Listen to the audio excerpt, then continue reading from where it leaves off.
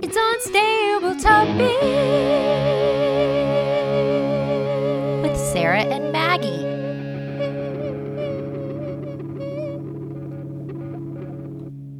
Hey, welcome to Unstable Topics, a fast-paced, jam-packed, unhinged bestie podcast filled with facts, reacts, and made-up games in between. We're your hosts, Sarah and Maggie. And we're excited for you to join our best friend hangout, where we surprise one another with things we find interesting or hilarious, or just to see how the other will react. Our friendship might be totally stable, but you never know what your bestie might throw your way to knock you off your game. So come shake things up, learn something new, and laugh along with us.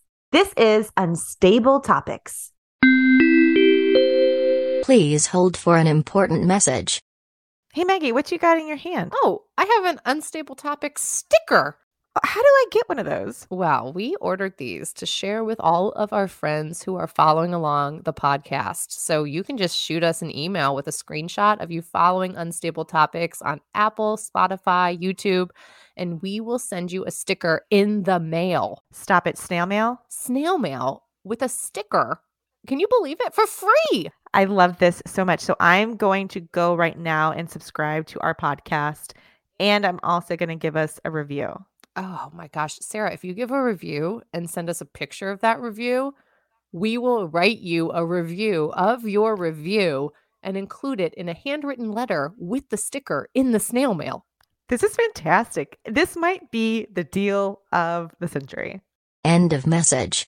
Your episode of Unstable Topics will be starting in 3, 2, 1, fight.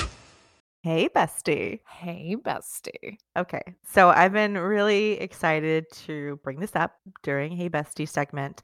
I was on set as a first AD last week for our good friend Andrew Plock, a project he was directing, and a crew member, Ricky, came up to me and handed me this book.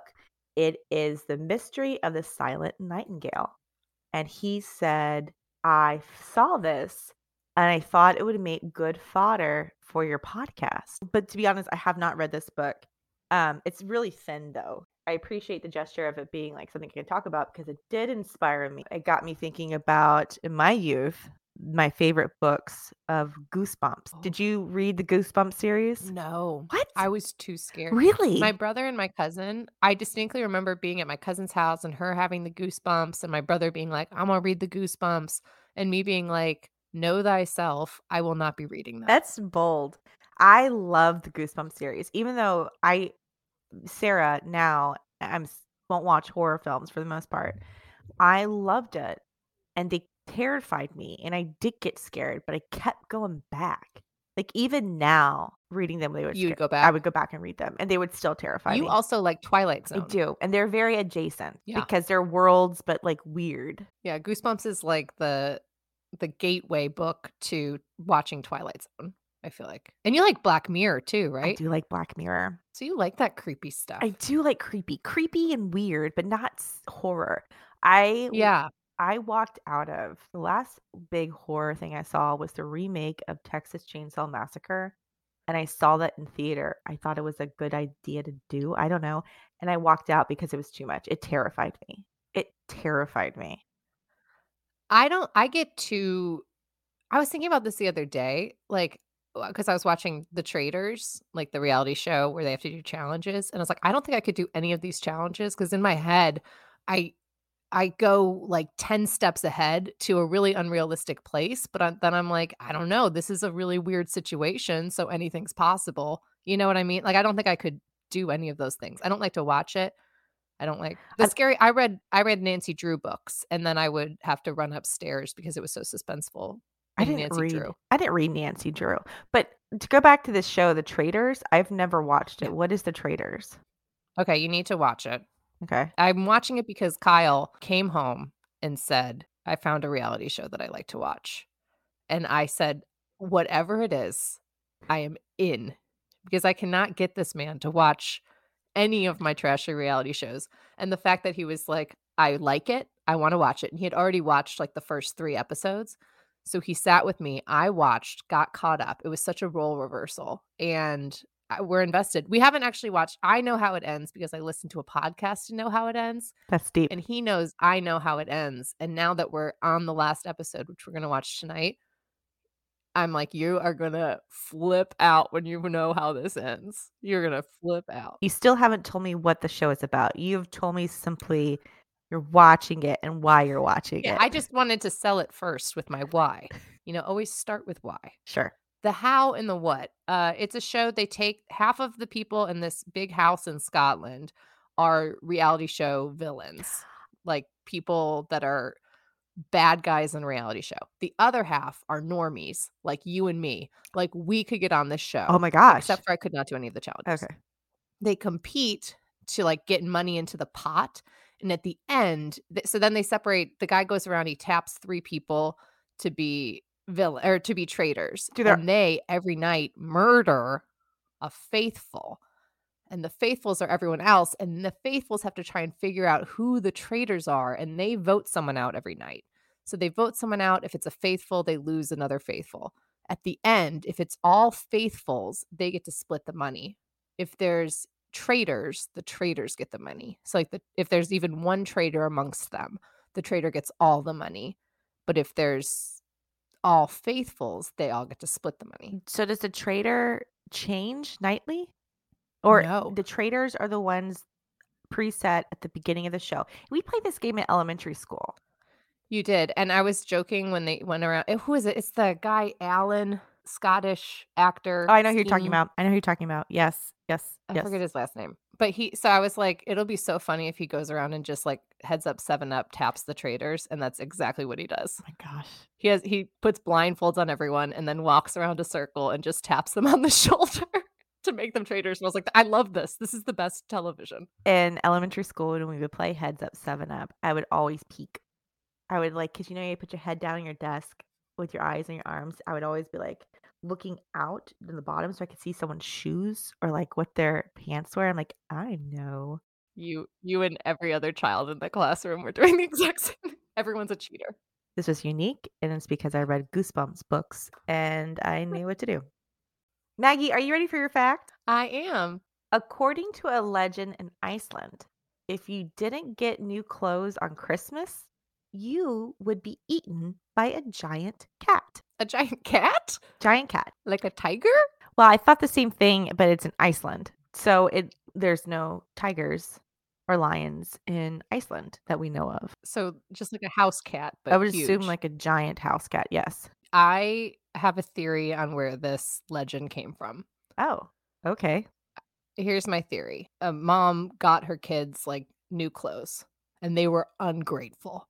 They were like, I don't want this.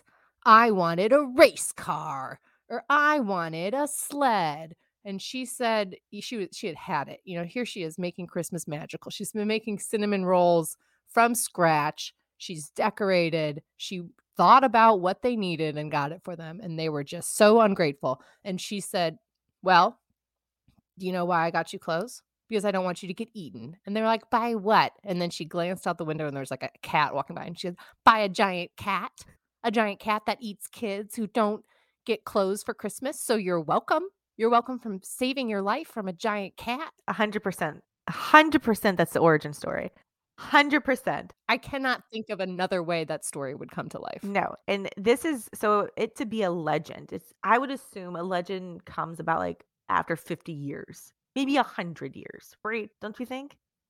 Yeah, I think it takes time. A legend has to marinate. So again, this is like back in the day where even getting clothes, the mother had to make. So the mother made clothes that the children were then ungrateful for. And I applaud this mother. I applaud her and I respect her and I tip my hat to her. Because what a genius idea. Genius idea, and I would have done the same thing. In fact, I might do the same thing. What would it be? Whatever my children aren't happy that I get them, I might start saying, well, do you know why? Because I just don't want you to get eaten by a giant cat. Because they're already afraid of cats because we don't have cats. So when they see them, and Kyle, husband, is allergic to cats. Oh. And so when he sees cats, he's like, don't touch it. And so now they think that like, this little alley cat that walks behind our house. They're like, go inside. There's a cat. And again, this is a legend. Don't DM us if you know the actual origin story. So don't DM. I can't say what I want to say because I'm so flustered. Cat's got my tongue. That was good. No, look, we don't know the original origin story for this.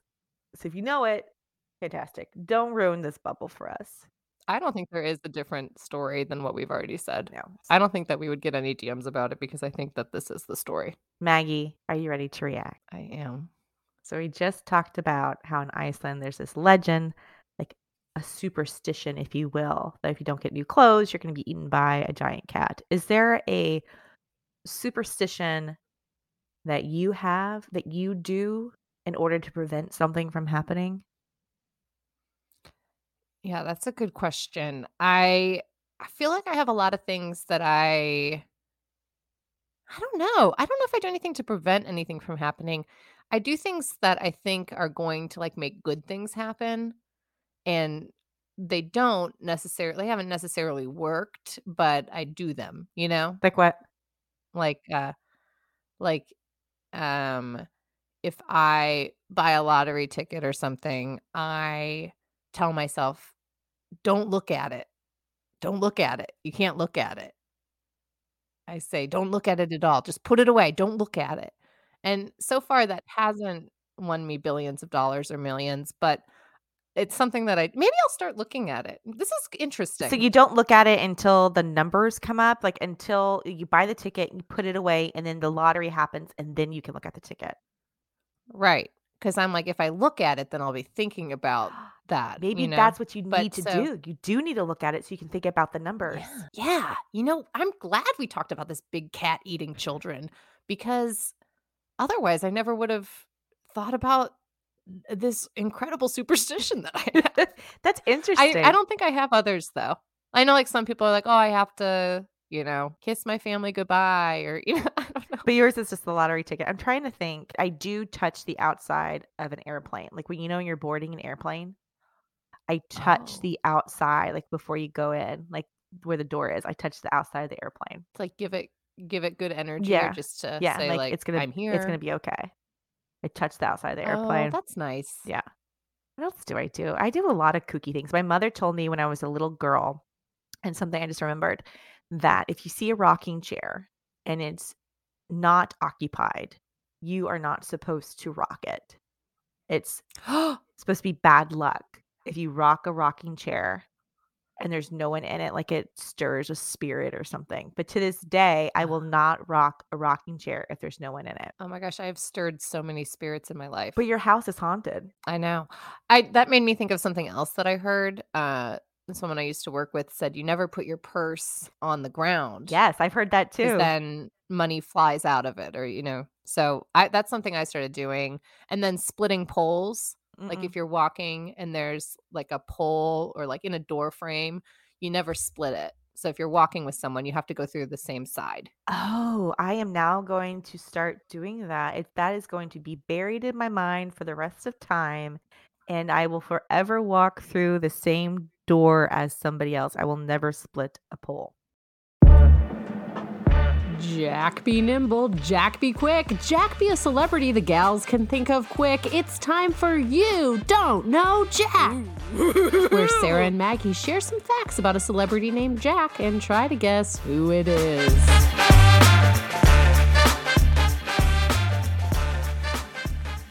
I'm very excited about this one, Sarah. Are you ready? I am ready. This Jack is known for being the CEO and spokesman for a well-known restaurant chain. He took over as the savvy, no-nonsense face of the company in 1994 after a food contamination outbreak linked to the restaurant almost bankrupted the business. In his first commercial appearance, this Jack blew up the board of directors and promised the company was in better hands. And it worked. This Jack and his restaurant chain are still around and a favorite stop for late-night tacos and burgers. Sarah, who is this Jack? This Jack is someone my husband has been trying to get me to do ever since we started doing Jack games, and that is Jack in the Box. Correct. Legal name Jack Box, but Jack he is Box. the CEO of Jack in the Box, the restaurant food chain. Yes. When I was writing my Jack off last night, my husband again begged me to do Jack in the Box as one of the Jacks, and I did not, and I'm glad. At the beginning of this, do you know Jack? I'm like, oh, I don't. This is a real person. I don't know restaurants. I don't know restaurants. And then I'm like, oh no, I do. I do know restaurants. I do know. You can't tell Jamie that we recorded this because he has to hear it and play along. Because I imagine him listening to this in his car and being like, wait a second. It's Jackbox.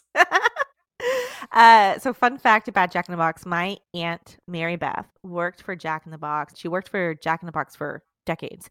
And there's a picture of me when I traveled. My family took a vacation to Texas, and I was like 6th grade, 7th grade. And I'm standing in the front yard of my grandmother's house, of Nana's house, and she is in a big Jack in the Box French fry costume. And my hand is like up next to it, so proud. And there's this picture of me standing there smiling. And I think it just rained. And it's fantastic. For years, she would give us Jack in the Box. You remember when the antenna ornaments were really big? Yep. So she would give us those, and she would also give us Jack head ornaments that you would hang on your tree. And we still have them. It's fantastic. You have to find that picture. I love it. Hands down, I'll give you that picture. It was funny when so I'd known about him like coming to the stage because of this bad time for the business, right? Like the food contamination and how he really restored faith in Jack in the Box as this character. But I thought it was interesting. There's so much lore around him too. Like one of the fun things I found out is that he went to Ball State. That's funny because of his head. And in 1996, they ran a virtual campaign, like he ran for president against Bill Clinton, Bob Dole, and Dogbert, and he won by a landslide. Like he was the most popular. He's an icon. Truly. He is an icon. He is legitimately an icon. My husband, whenever the team wins, he works for North Texas or whatever, and whenever they win a game, he always like, hey, you want to go get victory tacos? And victory tacos are always Jack in the Box tacos because the games are usually over late at night. Jack in the Box is one of the few restaurants that's open late. So victory tacos. My sister-in-law always says like $100. That's 200 Jack in the Box tacos. I personally have never even had a Jack in the Box tacos. I'm very weirded out by what? Jack in the Box. They're just deep fried tacos. Yeah. Someone who eats a garbage plate. You eat a garbage plate. I mean, I will eat anything. It tells me what it is. It's like, this is garbage and I will consume it. But this is a taco? Yeah, it's a deep fried taco. It has a shell. There's meat inside. There's lettuce and cheese. That's a taco. Those are the makings of a taco. You know what, Maggie? We are going to go to a Jack in the Box and we're going to film it. And we're going to order you a taco and you're going to eat it. And you're like, oh, I get it. This is fair because about 5 years ago, I took you to Whataburger to have a honey butter chicken biscuit. So I will do this. I accept the challenge and I will just clear my schedule for the rest of the day. Well, that sure was fun. Thanks for playing You Don't Know Jack, brought to you by the most popular boy name in Hollywood. Maggie, are you ready for your fact? I am. Up until the 17th century, men did not wear underwear at all. Interesting. Can you vocalize the face? Can you put sound to the face that you're making right now? Like that? Would you say that's the face? Yep. That's it. They just wore pants then, right? Just free balling all over. I guess. Why? This is a question, actually. I'm curious your answer. Because the other day, my daughter said, Mom, why do we wear underwear? What would you say to that as a parent? Why do we wear underwear? To protect your body. To protect your body parts. But it's not like armor. It's just like... I guess it's a privacy thing. Like if you're wearing a dress. I genuinely was like, why do we wear underpants? Like, why do we wear underwear? I mean, for like, if you're wearing a dress, that makes sense. But like... I wouldn't want to wear jeans without underwear. No, nothing with a zipper. I don't think I would want to wear anything without undergarments. But why? Why do we wear underwear? Why? Maggie, I don't think I have like an actual answer as to why. Well, we know in the 17th century men started wearing it. So it makes me wonder, were Right. women not wearing it too? And so men started wearing it and then women started wearing it? I Women don't also know. though had corsets. Yeah.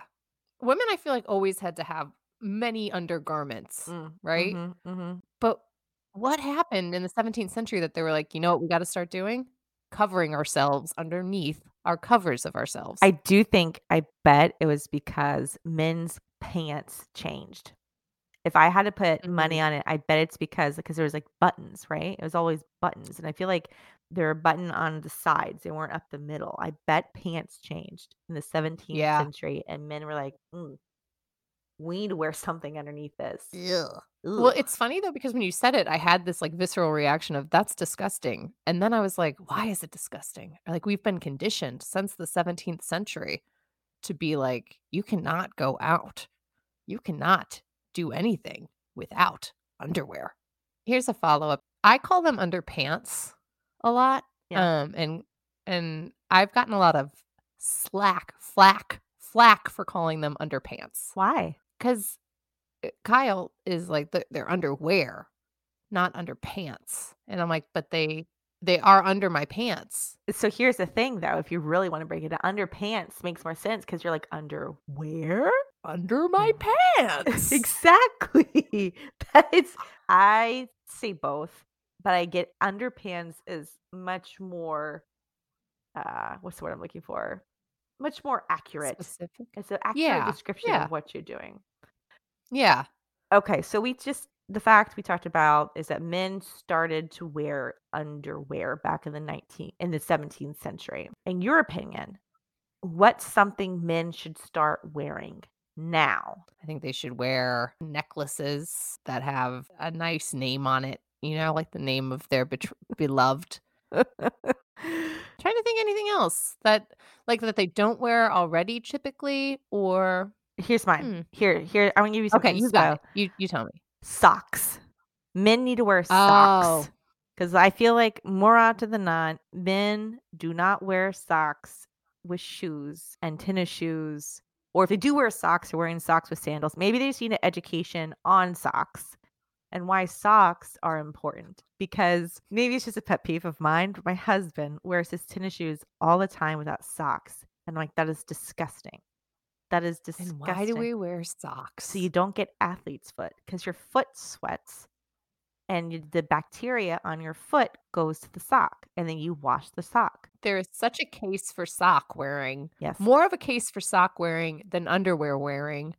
And yet more people are rebelling against socks than underwear. A sock is the underwear of the foot. It is. It's underfoot. Undershoe.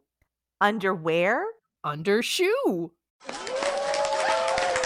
Thank you so much for joining us. If you enjoyed this episode, we would love a review, subscribe, or for you to share this with a friend you think would like it. Or all three of those things. You can do all three and make our day and help us grow. If longer than 3-minute podcast is too much for you, you can always catch an abbreviated version of our show over on Jam by texting unstable topics to 552266. And you can catch more of our antics on Instagram, Facebook, YouTube, and TikTok under the username The Monthly Junk or at themonthlyjunk.com. Bye. Peace.